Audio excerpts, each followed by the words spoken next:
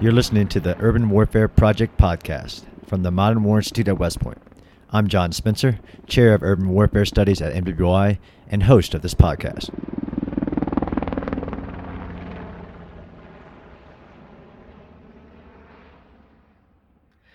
So today's guest on the podcast is Lieutenant General James Rainey. General Rainey currently serves as the commander of the Combined Arms Center at Fort Leavenworth, Kansas. The topic of today's podcast is the 2004 Second Battle of Fallujah, also called Operation Phantom Fury. During the operation, General Rainey was Lieutenant Colonel Rainey, commander of the 2nd Battalion, 7th Cavalry Regiment, or Task Force 27, within the 1st Cavalry Division. For the duration of the operation, Task Force 27 was placed under the operational control of the Marines' 1st Regimental Combat Team. Sir, welcome to the show.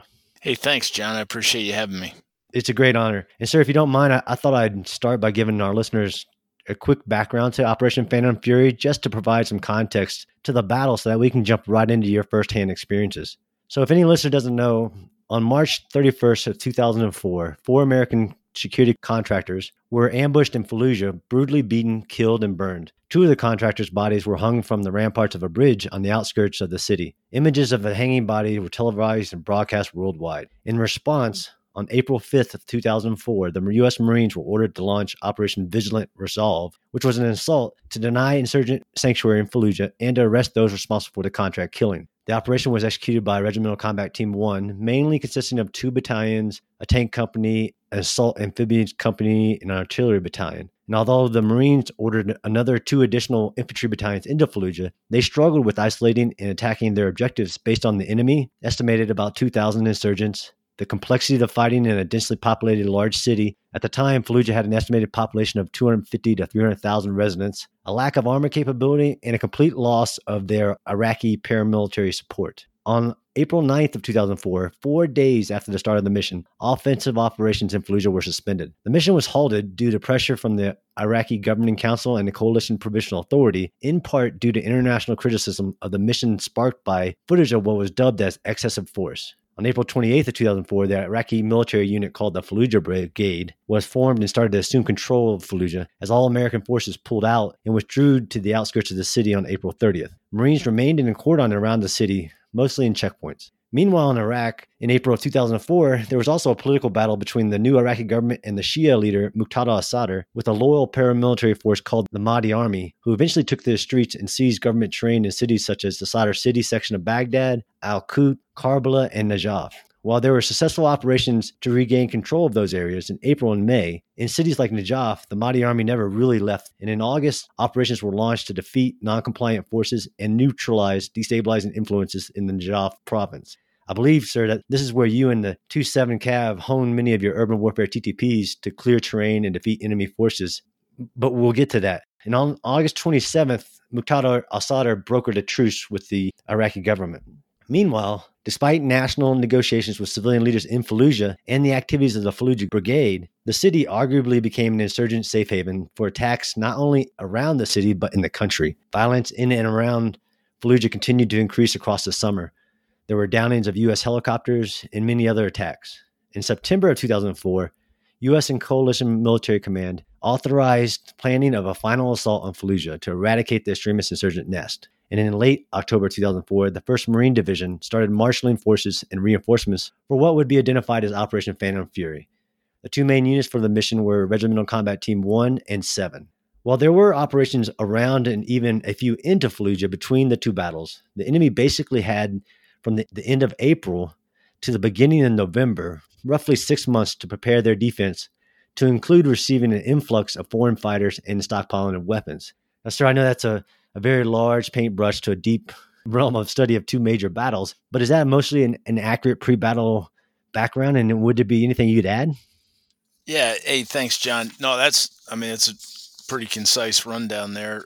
A couple things. I was not involved in the Fallujah 1 or the April fight. I don't know that I would say the Marines struggled in any way. I think it was largely a political Iraqi government pressure to call off that attack. A lot of people have written about it, but my sense was that it was politics, not the fight. But that's important because that was in the background as you get to Fallujah 2, and the pace and the sense of urgency and the tempo that Marine Corps senior leaders set in Fallujah 2, I think was informed or influenced by that experience of lack of political will on behalf of the Iraqi government in Fallujah 1. So, I mean, it's interrelated. The comment about Najaf, yeah, we got some reps, urban fighting in Najaf, which was valuable. We were pretty well trained, the 1st Cav, and then our train up, General Corelli and my commander, General Murray, or Colonel Murray then, now General Murray, made the fighting. We knew we were going to fight in the city, right? We're going to Baghdad. So we were pretty well trained. I think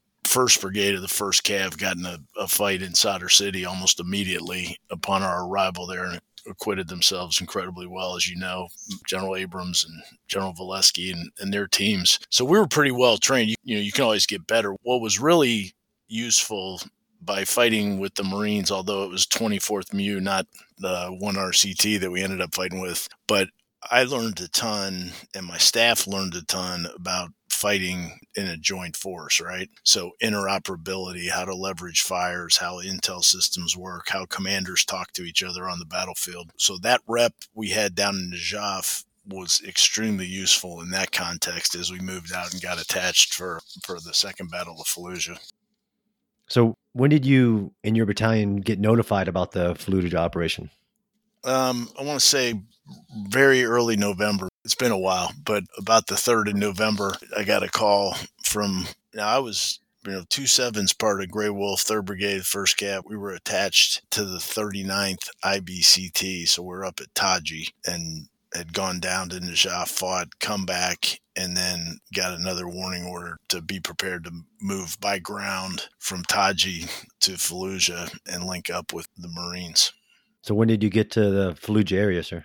I want to say, as far as establishing contact, one of the TTPs, based on how big a fight I knew this was going to be, the first thing I did was put my S3, Tim Karcher, a guy named Mike Irwin, who was my 2, and Coley Tyler, who I think you've talked to before. So Intel Fires and my 3 got them on a helicopter to get out there and establish planning connectivity, start running sit reps, and then we prepared to move and moved. And, it was not a cross-attaching formations is always sporty, but doing it across services, so we had a pretty significant move down to Baghdad, around Baghdad, and then west out to Fallujah. And there's not a lot of stealth in moving a mechanized task force around. So I think the Marines masterfully acknowledged that and incorporated that into their information campaign, so they messaged the seriousness of setting the cordon. The 2nd Brigade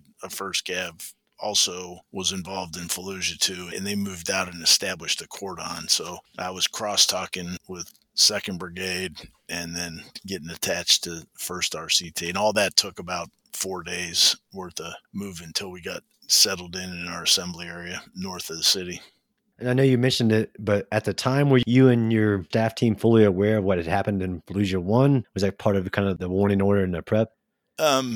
Obviously I was paying attention to everything that was going on every day in the theater, but it was out of my area of operations, but in my area of interest, because you, and I'm sure everybody listening knows that the whole point of Fallujah was it was a support zone for the enemy, and that's how they maneuvered into Baghdad. That's how they maneuvered up into Taji, where I was. So we were paying attention to it and knew that there had been a fight. Everybody kind of felt like there was another one. From the end of Fallujah 1, there was a sense, I think, of everybody that there was going to be a reckoning coming that wasn't going to end that way. So I watched it a little bit, but I had a tough fight of my own going on up in Taji every day. So once we got the warning order, then we rapidly got spun up on everything that had happened out in Fallujah. And I know that the enemy situation between Fallujah 1 and Fallujah 2 is vastly different. What was the enemy situation by November of 2004 within Fallujah? Yeah. So, there was never real, it's like any good movement to contact. I'd say we had somewhere between a 50 and 70% read on the enemy. We weren't real sure about the total number of defenders. What was interesting is because of the effective messaging, IO campaign, pressure that the Marines had put on Fallujah, coupled with some pretty effective humanitarian work they did, civil affairs type stuff. The general feeling was that the city was largely devoid of civilian population.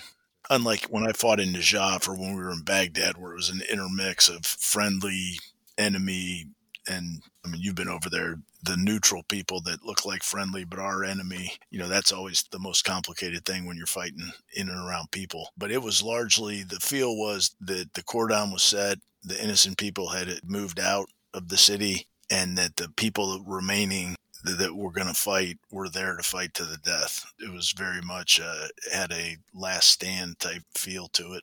And I know it's been a while, but for Operation Phantom Fury, what was the overall mission of the battle?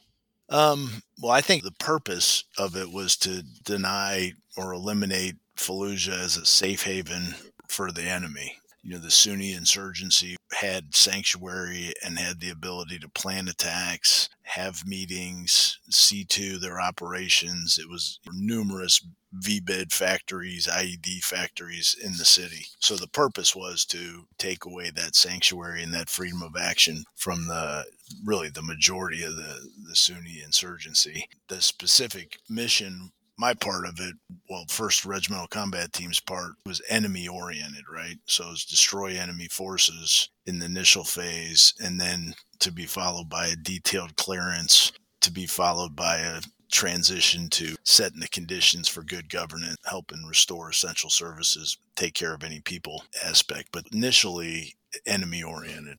Yes, sir. And when I talk major combat operations or large-scale combat operations, I have to give my audience that reference of, you can have an enemy-based operation, which is kill and destroy all enemy forces, or you can have a terrain-based, which is more of a tactic, seize, that's more focused on the terrain than it is the actual searching, movement to contact, finding enemy forces.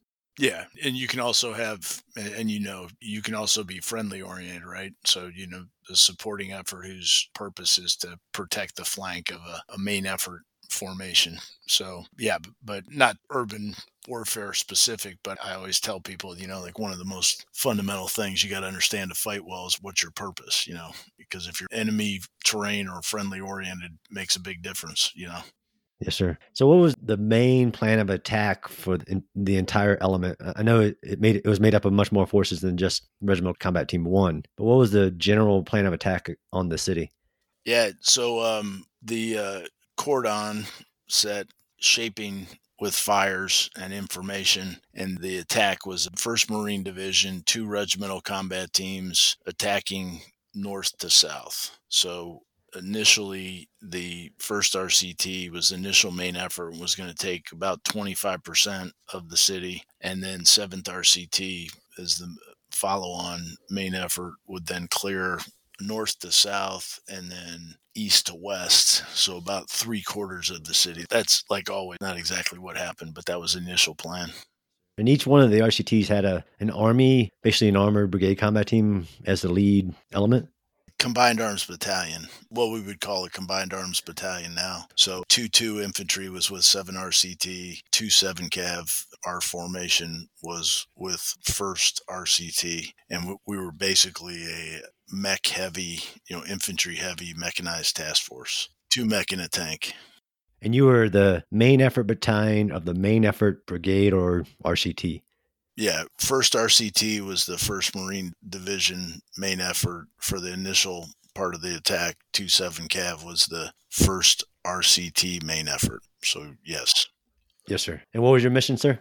This is a good question. So, and this is one of the big things I learned. So, obviously, more mechanized experience in my formation, but as I joined 1 RCT, Colonel Mike Shupp was the commander. His initial plan had us on a very narrow, the task was to penetrate, and the purpose was to disrupt the enemy's defense so that the Marines who had to do the house-to-house clearing part, the 2 infantry Marine battalions. So it was basically to dislocate the enemy's defense, put them in motion so that they couldn't fight a deliberate delaying defense against the Marines who had to clear enemy forces in zone. And I thought that was too narrow, so I went back through the back brief process and asked for a wider zone of attack so I could get more of my combat power into the fight. Because as you know, tanks and Bradleys take up space, right? And the 25% of the city we were fighting in was kind of Byzantine type it wasn't, like some parts of Fallujah where it's more linear city block type kind of thing.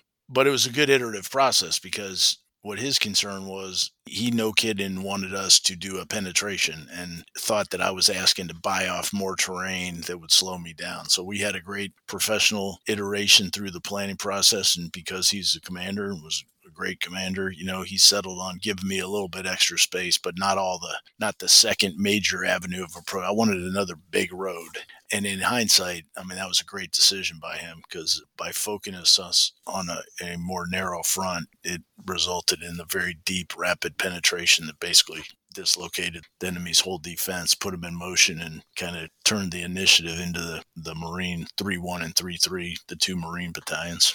But it's a joint fight, right? So, you enter into a joint or coalition or partner thing, understanding that everybody's bringing a unique capability, strengths and weaknesses, and talking about that and understanding those formations. But then the centrality of the commander, who owns the risk and owns the mission responsibility, making decisions, and everybody moving out within that intent. It was a textbook example of how I think commander to commander dialogue, followed by decision making, followed by execution within intent. It was as enjoyable as a fight can be. Yes, sir. I think I even saw in reading about the planning process for this, when you sent forward your S3, and I think in the conversation from the start, like, okay, just so you know what we'll do to the terrain when you put a heavy mechanized force into some dense urban terrain, just so everybody knows, that's a very destructive, great capability, but that's a destructive fight.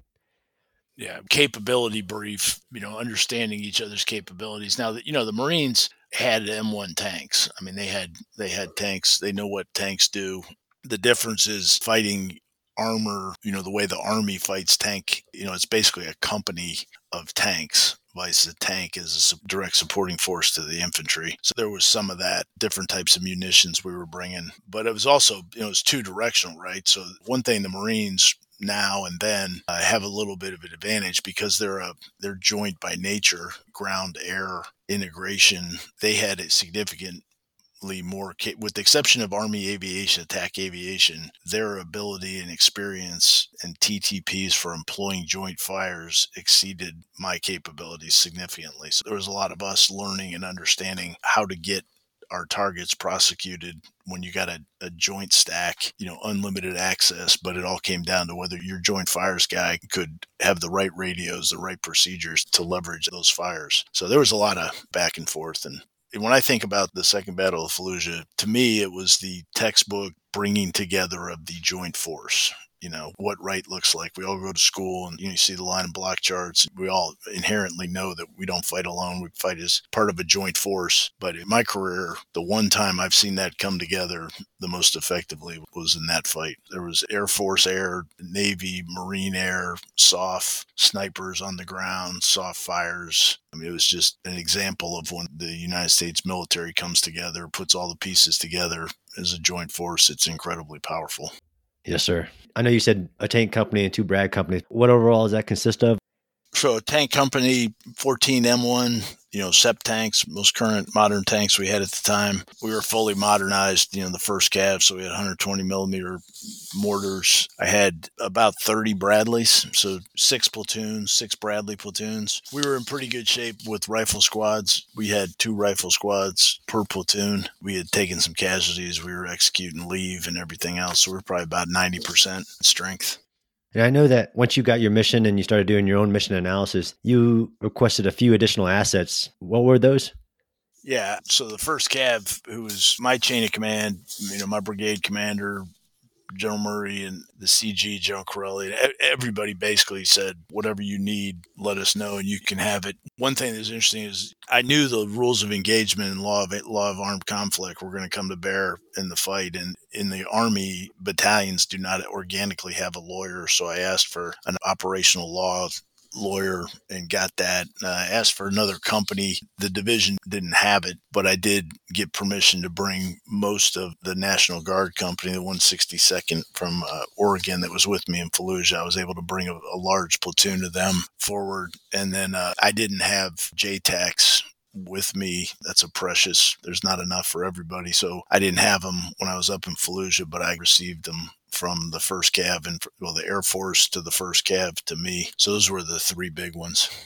Yes, sir. That makes a lot of sense to me. Now, sir, and if you mind, if we could get into the kind of the nitty gritty of fighting a tank and mechanized element into a penetration like this. And I was actually surprised reading through it. It wasn't, what I had seen more recently in different recommendations for use, but it makes 100% to me. But I didn't know if you could talk through kind of your scheme of maneuver and how you position the forces along those main avenues of approach to do that penetration. Yeah, let me start a little bigger. So there's a real interesting paradox when you talk, and I know you study this, and I think you're one of the leading guys out there that are thinking and talking about urban warfare. So on one hand, urbanization, big cities, people, if you look at the world, right, and cities have a tendency over history to pop up like in important places, right? So they end up at big road intersections or lines of communications. They end up in around ports, things like that. And our enemy, I don't care who you're talking about, anybody we fight is going to try and hide and mix into urban populations or into populations which have a tendency to be in urban areas. Nobody wants to get out in the open plains and get in front of the United States military. So that all argues for the probability of us fighting in the urban area. On the other hand, it is something that we should do only as an absolute last resort because of the level of violence. When we enter into a close fight in an urban area, we cede a lot of our capabilities, right? We give up our ability to sense deep. We limit our ability to mass fires at speed and scale, because of collateral damage in civilians and things like that. So there's a lot of reasons why you don't want to fight. Another one is the correlation of forces and means is something that I spend a lot of time thinking about, so I think the doctrinal 10-1, advantage to fight in an urban area is conservative at best. I mean, it's even higher than that. But also in our doctrine, as you know, that anything you clear in an urban area, you got to be able to secure, right? So if you clear it, then you secure it, or you're going to end up clearing it. You don't want the enemy coming in behind you, popping up behind you. Not to get too far down in the tactical stuff, but we saw all that in Fallujah.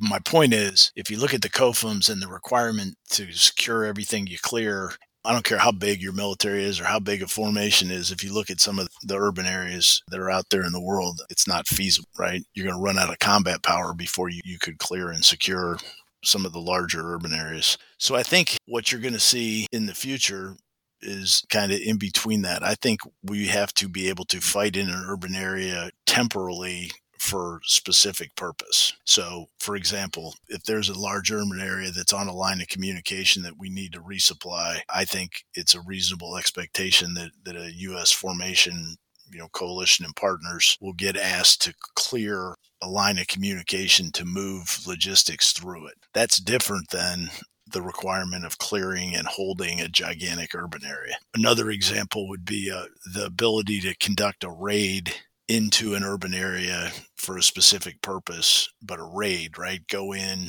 accomplish your purpose, and come out. So I think saying you're not going to fight in an urban area, I think is probably not realistic. But on the other hand, this idea that anybody would build, man, train, and equip a ground force solely for the purpose of getting consumed in a giant urban area, I don't think that's part of the future either. Does that make sense? 100%, sir. And I usually tell people, especially when people try to do correlation between forces and size of city and population size, I usually say, well, tell me what the mission is. Yeah, if the mission is to go in and clear every structure in a mega city or large urban area, yeah, that's not feasible. But U.S. military, there's plenty of scenarios I can think of. Everything from, like you said, limited objective, stop rockets from coming out of a certain area within a much bigger urban area, defense, plenty of scenarios. And our doctrine does cover this, and we have some great stuff, but we have to be ready for this very difficult fighting.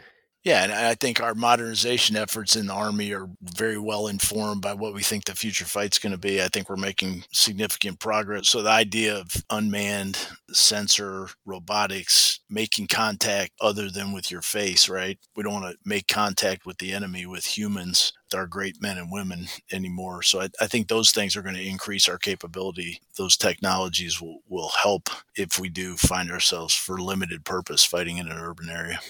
But none of that existed 16 years ago. It was a pretty much dug in booby-trapped, mobile. The enemy in Fallujah, like I said earlier, was largely committed. They were there to fight to the death. Some of them eventually ended up surrendering and running away. But initially, everybody that wasn't into the fight had left. They had significant amount of time to prepare their defenses. Every house was booby-trapped, spider holes. You go through a breach, there'd be a machine gun bunker built inside the room. You go into the first floor and there were, spider holes in 3 floors, and you get a grenade dropped down on you. I said booby traps, but you kick in the door and the whole building would blow up. So it was a tough, nasty fight. Yes, sir. And I think the thing that I found interesting about the use of mechanized infantry and the tanks in this fight was, I'm not saying reminiscent of the drive to Baghdad, but as I kind of go through, like, let's say the steps of an offensive operation about you breach, seize a foothold, that's not what you were doing. You were penetrating deep into the urban terrain, not clearing house by house. And most of the time, I think your dismounts were not dismounting unless necessary. And the tanks were in the lead, which I found, it makes a lot of sense. But if I look at different people executing an offensive operation today, they may put infantry in the front protecting the tanks versus what you were doing in this operation. Yeah, and the Marines, they had a great plan. I can't overstate the fact. It was a well-rehearsed, well-thought-out, integrated joint fight. And, 3-1 and 3-3, the two large, infantry battalions, they cleared in zone, basically. They cleared buildings. They destroyed the enemy. So if you take a mech force, right, whose strength is tanks, Bradleys, right, mobility, protection, and firepower, why would you take that and then dismount those couple squads and clear 2 floors of a building and you're out of combat power, right? Vice, you got the Marine forces, large infantry squads, very good with mortars, and they're optimized for close-in fighting. So I think the reason the plan was so successful is exactly what you said. So our job was to penetrate. We penetrated rapidly all the way to the middle of the city in the first period of darkness, leading with tanks, because that's where all the firepower, survivability, and the speed that I had in my formation, while one of our infantry battalions attacked through a more restricted piece of terrain, not to clear buildings. If the enemy wanted to hide, we bypassed them. If they wanted to fight, we killed them. But we were oriented on a place called Jolan Park, there was a big giant, it's kind of creepy, there's this big giant Ferris wheel, right? So the read from the intel guys was the enemy didn't know where we were coming from. They were going to defend us all around the city. Once they figured out what the attack was, they were going to fall back to that park and defend there. So Alpha 27 attacked on about 4 or 5 roads right at that park and got there, destroyed the enemy force that was there, and was there before the enemy could fall back. At the same time, Charlie 3-8, our tank company, attacked right down the main road, destroying, the enemy came out to fight and was destroyed. And next thing you know, by the next morning, the enemy's got a large mechanized formation commanding, the center of the city, all 4 directions, with fires, controlling the roads with fires. They got a mechanized infantry company in what I believe was their decisive point. They were going to fall back, and now dealing with and the same thing was happening over on 7th RCT side. And they've got multiple small units of very lethal and well-trained Marines pressing them in multiple directions. So basically it was a dislocation of the enemy attack. What I learned from it, and we kind of came across this when we were down in Najaf, is if you move somewhere, if you can penetrate an urban area, get somewhere you can defend, the enemy has to come to you, right? And that's what you want. You want the enemy moving to you versus you having to root them out of these, well-prepared defensive positions. And I think that's what I'm learning more I study these battles. Your battle in Najaf, this one, the drive to Baghdad with General Perkins conducting a deep penetration and getting there and holding terrain within the enemy zone. It does start to shape my own thinking about the successful tactics of an operation like this. But you got to have the capability. And this is where I've seen in more recent battles where they just don't have that mobile protective firepower. So they're doing more of a, start on the exterior, penetrate, and then start clearing an operation rather than get inside and seize and taking away what the enemy values, which is that terrain. Yeah, I don't know which specific ones you're referring to, but it's important now. We're talking about a joint force, right? So you got fires, you got good intel, and you can do that. There's risk with penetration type tactics in an urban area because if you get cut off, right, then you got some serious problems. So wherever you go, you got to hold at least enough of a line of communication to resupply yourself and evacuate casualties and things like that. So we penetrated the city and held the road that we used to do it. So the role of the infantry, so in a mechanized formation, and you know this, but so you got tanks, right? Shock, speed, firepower, great protection. You've got mechanized infantry, so you got vehicles that basically exist to position rifle squads, and then you got rifle squads. So unlike a light infantry formation or the Marines we were fighting with, who was a light force who were closing with and destroying the enemy, your Marine squads are breaching and clearing floor by floor, room by room. The infantry that comes with the mechanized formation is largely exist to protect the tanks and Bradleys from the enemy's dismounted infantry. So we'd penetrate, dismount our rifle squads. They had to fight in the buildings too, but it was for purpose. So now they're breaching the building, clearing up to one floor below the top floor of the building, getting eyes on, getting snipers in place, getting FOs in place, and protect the enemy dismounted infantry from maneuvering against your armor formation, because tanks are vulnerable in an urban area if the enemy can get close, and they've got all kinds of keyhole shots. And we lost 6 tanks in the fight. A couple ran over mines, but most of them were volley fire of RPGs. Didn't catastrophic kill the tanks, didn't hurt the soldiers in them, but penetrated gun troops, blew off track, blew vision blocks into the turret, things like that. So but it was definitely a combined arms fight. Yes, sir. The battle I was thinking about, the one I probably use as my example, is just the Battle of Marawi in the Philippines in 2017. They just didn't have the mobile protected firepower, so it was a different kind of fight. Yeah. If I was going to do it again, you want all the capabilities, right? I mean, you got to have the ability to rapidly penetrate, which takes speed, protection, firepower, survivability. There were IEDs in Fallujah, but not to the extent I think we would see if somebody was defending against the U.S. attack in an urban area right now, for example. There weren't swarm UAVs. So there are going to be other new challenges, but you want everything. You want tanks that can penetrate. If you want tanks, you got to have infantry to protect them. If you want infantry to protect them, you got to have infantry fighting vehicles to position your rifle squads, kind of a mix between a lot of firepower, a lot of mobility, a lot of protection, not as much as a tank, but also can put a rifle squad on the ground. Your rifle squad's got to be lethal. They got to be well trained. They got to know how to fight, execute battle drills, but you need great intel. You can't do anything without fires. A lot of interesting application of fires when you talk about an urban area, right? Because you got rules of engagement, you got the law of armed conflict.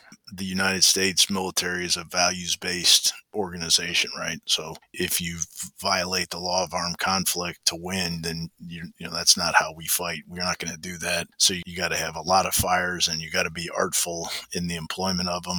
The medical and logistic challenges, which are a challenge in any fight, are like 10x in terms of complexity when you start fighting in an urban area. So there's a lot of challenges associated with it.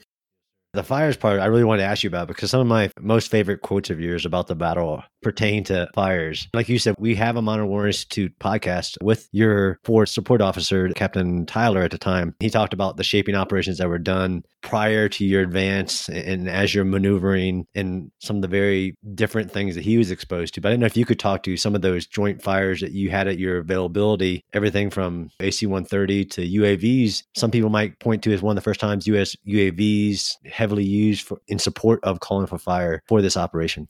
Yeah. Well, like I said, we were one battalion in one RCT in a division. So the fires fight was very centralized in terms of the shaping operations. It was done at division and RCT level. But yeah, so because the enemy was doing things like building fighting positions, digging in, putting IEDs out, that created the conditions within the laws of armed conflict and the ROE to do shaping ops with fires, right? I mean, you can't just blow up a building, but if the enemy builds a fighting position and there's somebody in it, then that's a legitimate target. So the ability to shape that fight, and then because it was, at least for a period of time, it was the biggest thing going on in Iraq, which was the biggest thing going on for the United States military. As a battalion, I had priority of fires from an entire AC-130, for example, to set the conditions for that penetration the first night. So it was interesting. It's a good problem to have, but there was so much fires capacity, the ability to deconflict it was the challenge that we had. So as an Army unit, we had to, and we've made tons of progress on this with joint interoperability over the last, decade and a half. But at the time, Captain Tyler and his crew, the JTACs were great at talking to the Air Force, and they were pretty good at talking to Navy aircraft, but the Army FOs had to rapidly learn how to effectively enter into and get targets prosecuted through the Marine systems. And also the other way around, the 120 mortars that we had on the fight were the killer on the battlefield. And the Marines have a lot of mortars. They have them at echelon. At the time, they didn't have 120s. And just for some people, the challenge with shooting artillery into a city is gun target line, right? There's some physics and math involved. The advantage you get with mortars is you can go high angle. You can come right down on the top of a building or in between two buildings. So the Marines over the course of the battle became very good at shooting, but they had to figure out how to get fire missions into the 120 mortars and employ them also. Yes, sir. So I'll go ahead and read you my favorite quote just because it really motivates me. In one of your post-battle interviews, you said, "You can't win anything without infantrymen on the ground physically taking it. But the easiest, most effective, and least casualty producing on friendly forces way to fight an enemy, even in urban environments, is with fires."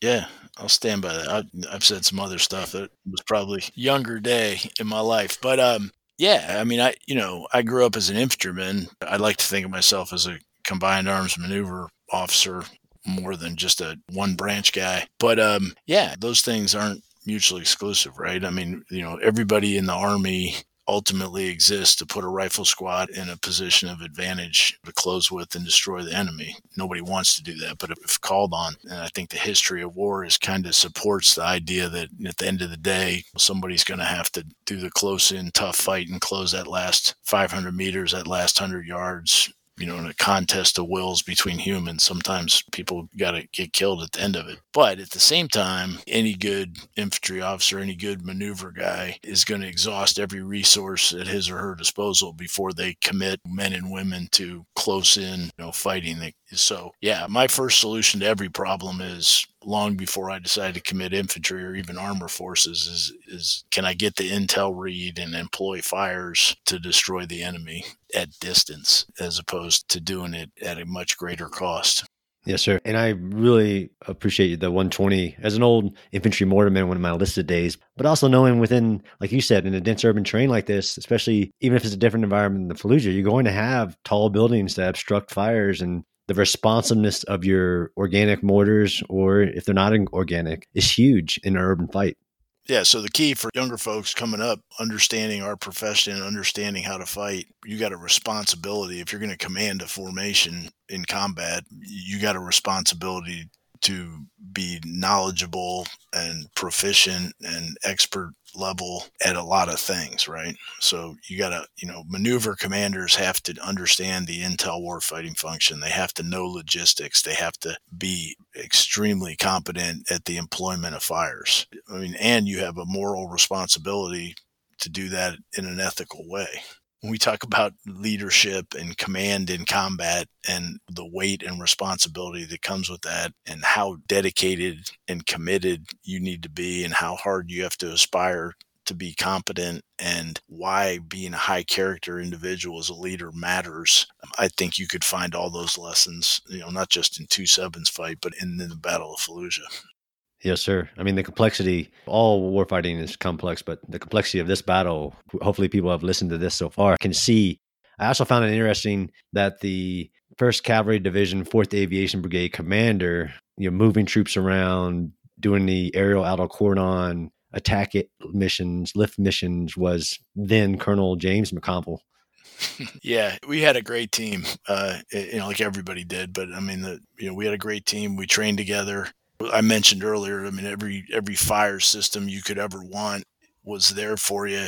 But there was one night in particular, we were in a really, really bad situation, and Coley, Tyler, and my guys were working through deconflicting fires, trying to clear. We were taking fire from a protected target. So I had an infantry formation pinned down, taking fire from what was on the no strike list in terms of all the fire systems. So I was having trouble working through that, and got a check-in from a air weapons team of Apaches from the 1st Cav, dropped to my net, listened, said they could solve the problem, and took a couple shots that absolutely saved a whole bunch of soldiers and let us get back on the attack and finish the mission we were on that night.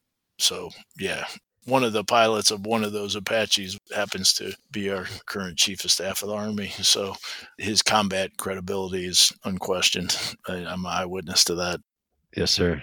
So, sir, I think my last question, you almost already answered it. And, I'm a firm believer, especially as one of your former company commanders, about that requirement, that self-development and understanding the warfighting functions. But, if there was a brigade combat team that was training for an attack like Fallujah, what are the recommendations you'd have for a commander or staff doing the planning and execution of a mission like that? This will be unsatisfying, probably, but I believe that urban fighting, John, is a condition of a battlefield. Just like COVID is a current condition, it doesn't mean that standards change, and it doesn't mean you don't accomplish your mission. So what I tell people is the best thing you can do is have fit, disciplined, cohesive teams, good small unit formations that are well led, that can execute battle drills, and that are absolutely lethal in terms of employing their weapon systems. That's your best bet. Now, there's some unique, if you're going to apply that in the desert, jungle, urban area, there are some unique things you have to adjust for that. But the most important advice I would give anybody is that fit, disciplined, cohesive soldiers, small unit teams that are very, very good at battle drills, converging fires, indirect, direct fires, the ability to shoot, move, communicate, and survive on the battlefield. Make sure they're incredibly well led, both on the officer and NCO side at platoon and then company, troop, battery level. And I think that's going to carry the day in any fight. And if you can't do that, then you're in a bad place on any modern battlefield. That's why people, soldiers, leaders, commanders, and the fact that we train with the passion and seriousness that we do, I think those are the real asymmetric advantages we have as an Army today. Yes, sir. Well, sir, I really appreciate your time. And I think there's some very important lessons in the Second Battle of Fallujah that can support anybody's leader development program or self-study. Or for me, it helps me a lot just as continue my own development in urban warfare or urban operations in general. Thanks a lot, sir. Yeah. Hey, thanks, John. And just one last thing is I just ask everybody to remember that we, the United States Army and Marine, paid a high price for, albeit a significant victory, but it came at a cost in human life, Marines and soldiers. And I just ask everybody to keep them all in their thoughts and prayers. And I'll always remember that. Yes, sir. Thanks, sir. Hey, thanks, John. I appreciate it. It's good talking to you. Thanks for listening to the Urban Warfare Project podcast. The podcast is produced by the Modern War Institute at West Point. What you hear in each episode are the views of the participants and do not represent the positions of West Point, the Army, or the U.S. government. You can subscribe to the Urban Warfare Project podcast on Apple Podcasts, Stitcher, or your favorite podcast app. And be sure to check out NWI's other podcasts, as well as the new articles we're publishing every day on our website. Thanks again for listening.